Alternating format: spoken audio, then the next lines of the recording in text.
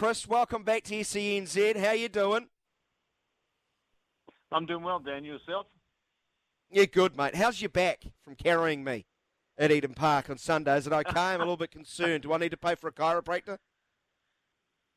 No, it was all good, mate. It was fun, wasn't it?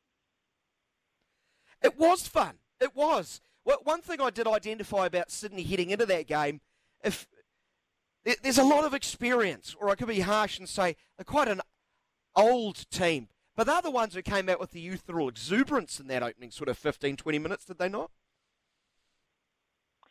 Yeah, look, I think they decided that they would have a go at the Phoenix quickly early in the game. They certainly pressed high. They had a plan that they wanted to do. And to be fair to them, they got some success without getting an ultimate success as in the goal. But they certainly came out with the intention to do that. And when we got to the later end of the game, we could see why. They sort of ran out of ideas and sort of ran out of a little bit of steam. So the game plan was clearly to start quickly and see if they could disrupt the Phoenix from playing. You called it almost immediately. Their fullbacks played inverted, so they tucked in, sort of almost joined the midfielders, giving a real sort of numerical advantage to Sydney in the middle of the park. And as a result, they were able to sort of maintain a lot of possession and work their way up the thirds. Once they got to the final third, though, Chris, it sort of fell a little bit flat, didn't it? Yeah, look, in football, if you're going to score goals, you actually have to work beyond the back line, so the defenders are a little unsure. But especially in the first sort of 45 minutes, Sydney seemed to work in front of the Phoenix back four continually. They were prepared to receive balls on the edge of the box. And I said at half-time that the nine in particular for Sydney, really was going to have to take a touch, drag defenders in closer to open up outside lateral channels and pass it off, which they did do in the second half. But certainly in the first half, there were a few crosses coming in, and there were other bits and pieces, shots. They hit the post and all sorts of things. But to me, it was all controlled. The one hit the post, if he gets that inside, it's definitely a goal because I don't think Ollie's anywhere near it. But the reality was they didn't do enough to work beyond the back line of the Phoenix. So they never actually pulled them apart. So possession becomes kind of pointless if you just play in front of a team, unless you've got top-end pros that would be playing in the English Premier League that can rip in stuff from 25, 30 metres at comfort.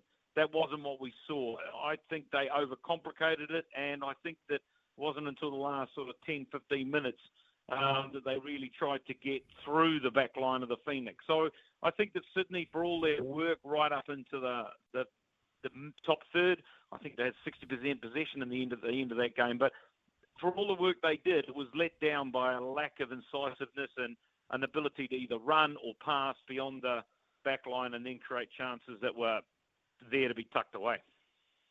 Is there a newfound solidity in the Wellington Phoenix defensively? I think just 2 goals conceded in the last 4 games, bookending those, a clean sheet as we saw this past weekend, and a clean sheet to start that 4-match run.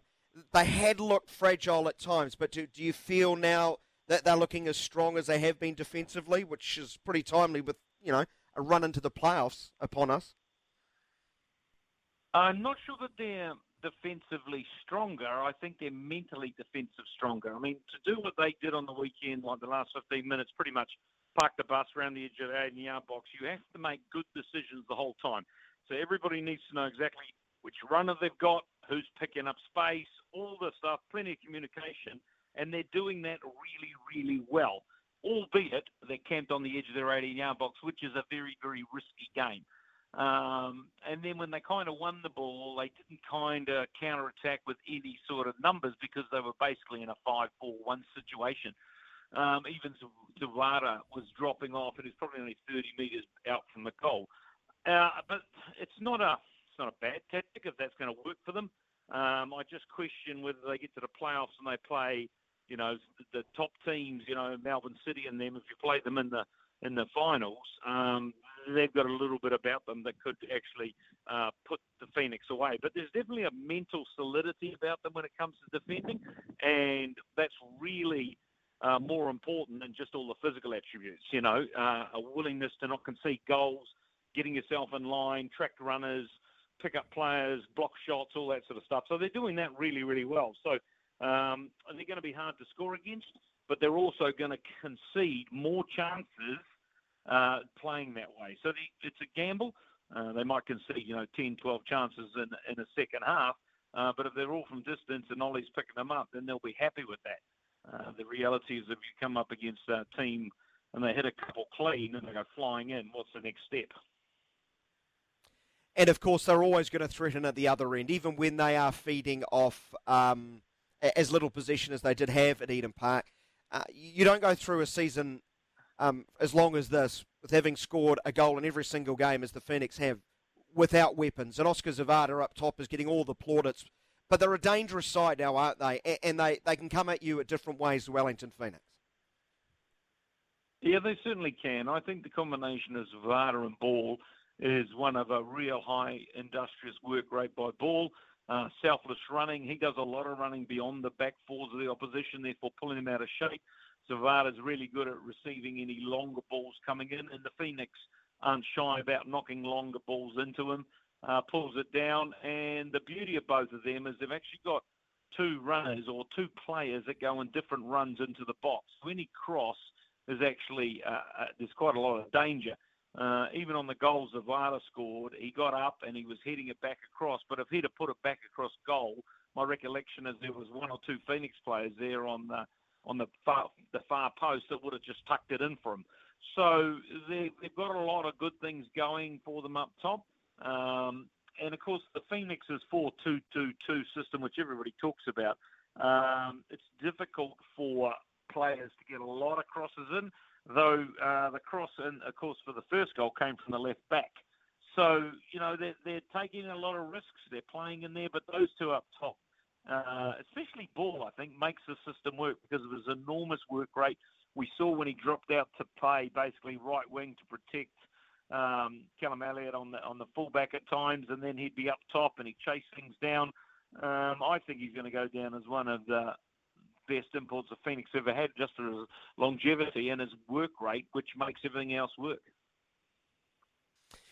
All right, Chris Milicich with us. He provided expert analysis in the chair at Eden Park. The Wellington Phoenix 1-0 over Sydney FC. And the news out of Auckland continues. We'll focus on Auckland, not out of Auckland itself. But expansion is coming to the A-League, and Auckland will get another crack. Of course, we can go back almost a generation now. It seems a long, long time ago. Knights and Kings, of course. Chris, so much water still to go under the bridge as far as getting a club up and running. I'm not sure you and I should, pour blood, sweat and tears over that. But you've got your fingers and sense right across the city and the football community. Why will this be any different to 18 years ago? I think it was off the top of my head. Might be an unfair question to put to you first up, but what's your gut feel about 2024 onwards? Well, I think it depends on how they set this entity up. If they set it up embracing the football community in Auckland, including all the clubs and all the personalities, and they encourage them to be inside the tent, it could be a big success. If a single entity wants to do it by itself, run roughshod everybody, ignore all the protocols that exist within football, I think it'll once again not be a big success because it will fall over for a lack of interest. The one thing about Auckland, and especially the football community, they're quite happy to, go at hammer and tongs at each other every week in their club stuff, but they would love an opportunity to support a well-run, well-coached, well-resourced football team that allows them to, on a regular basis, go and support them at a football-based ground. I think that's really important.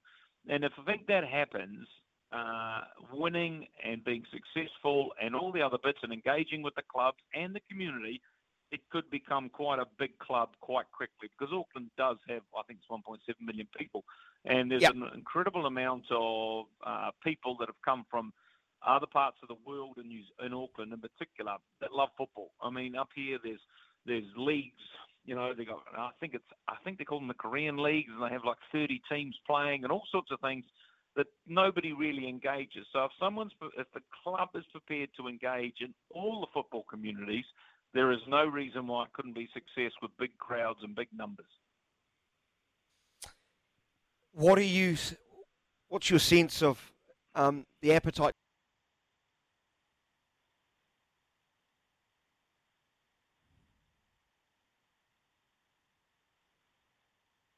Are you there, Chris? Can you hear me? Yeah, I can hear you now, mate.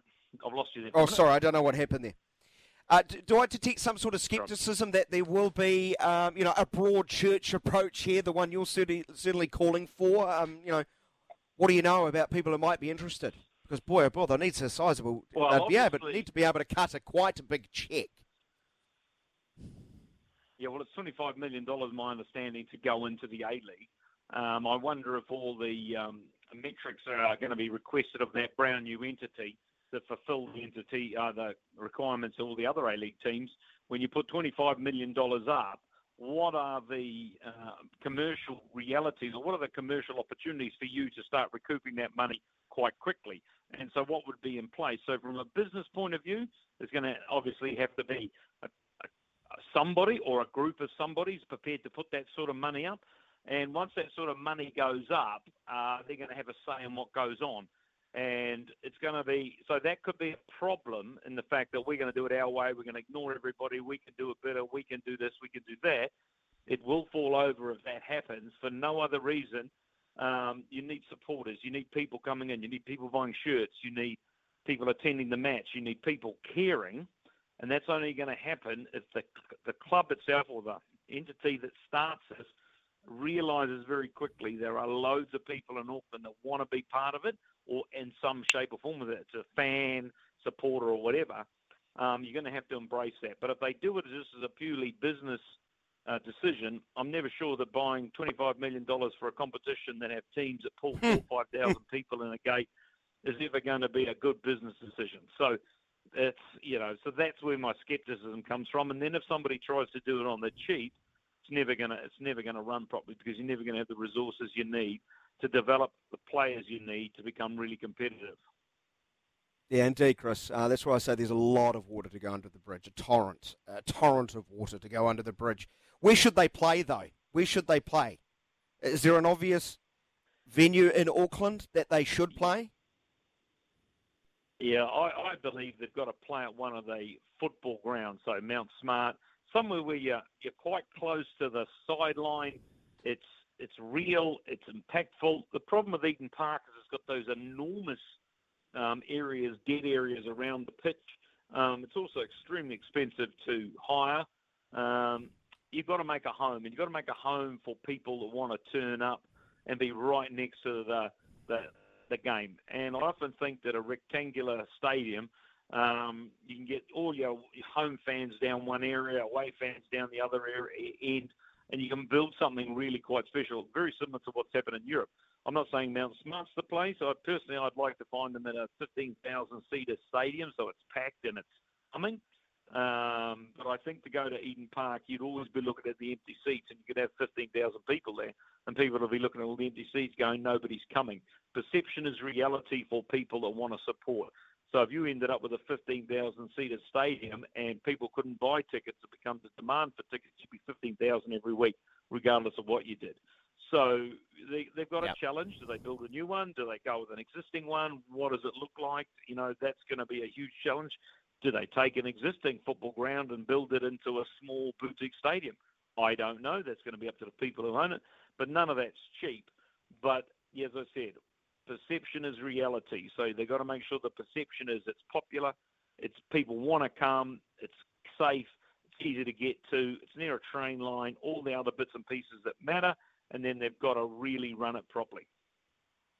Chris, always a treat to getting you on the station, mate. Really do appreciate your time. Thanks for dropping the knowledge on us. We'll catch up with you soon. Anytime, Daniel. Thanks, mate.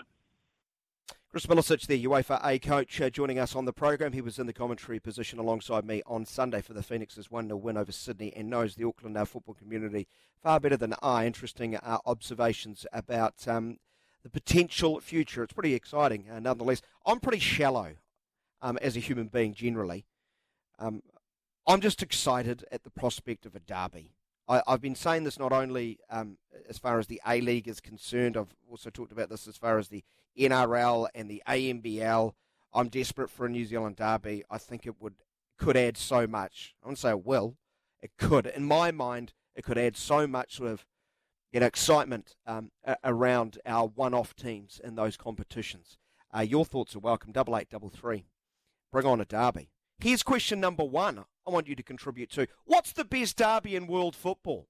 8833. What's the best derby you've been to? Drop us a line on 8833. Send through the two teams and why it was so amazing. Let me know. I want to know the best derbies in world football. And we all hope over the next couple of years this will become a reality. We will take a short break. Plenty more to come. We'll go inside the Wellington Phoenix men's and women's camps very shortly. Ufuk Tale and Mackenzie Barry out of the men's and women's respectively.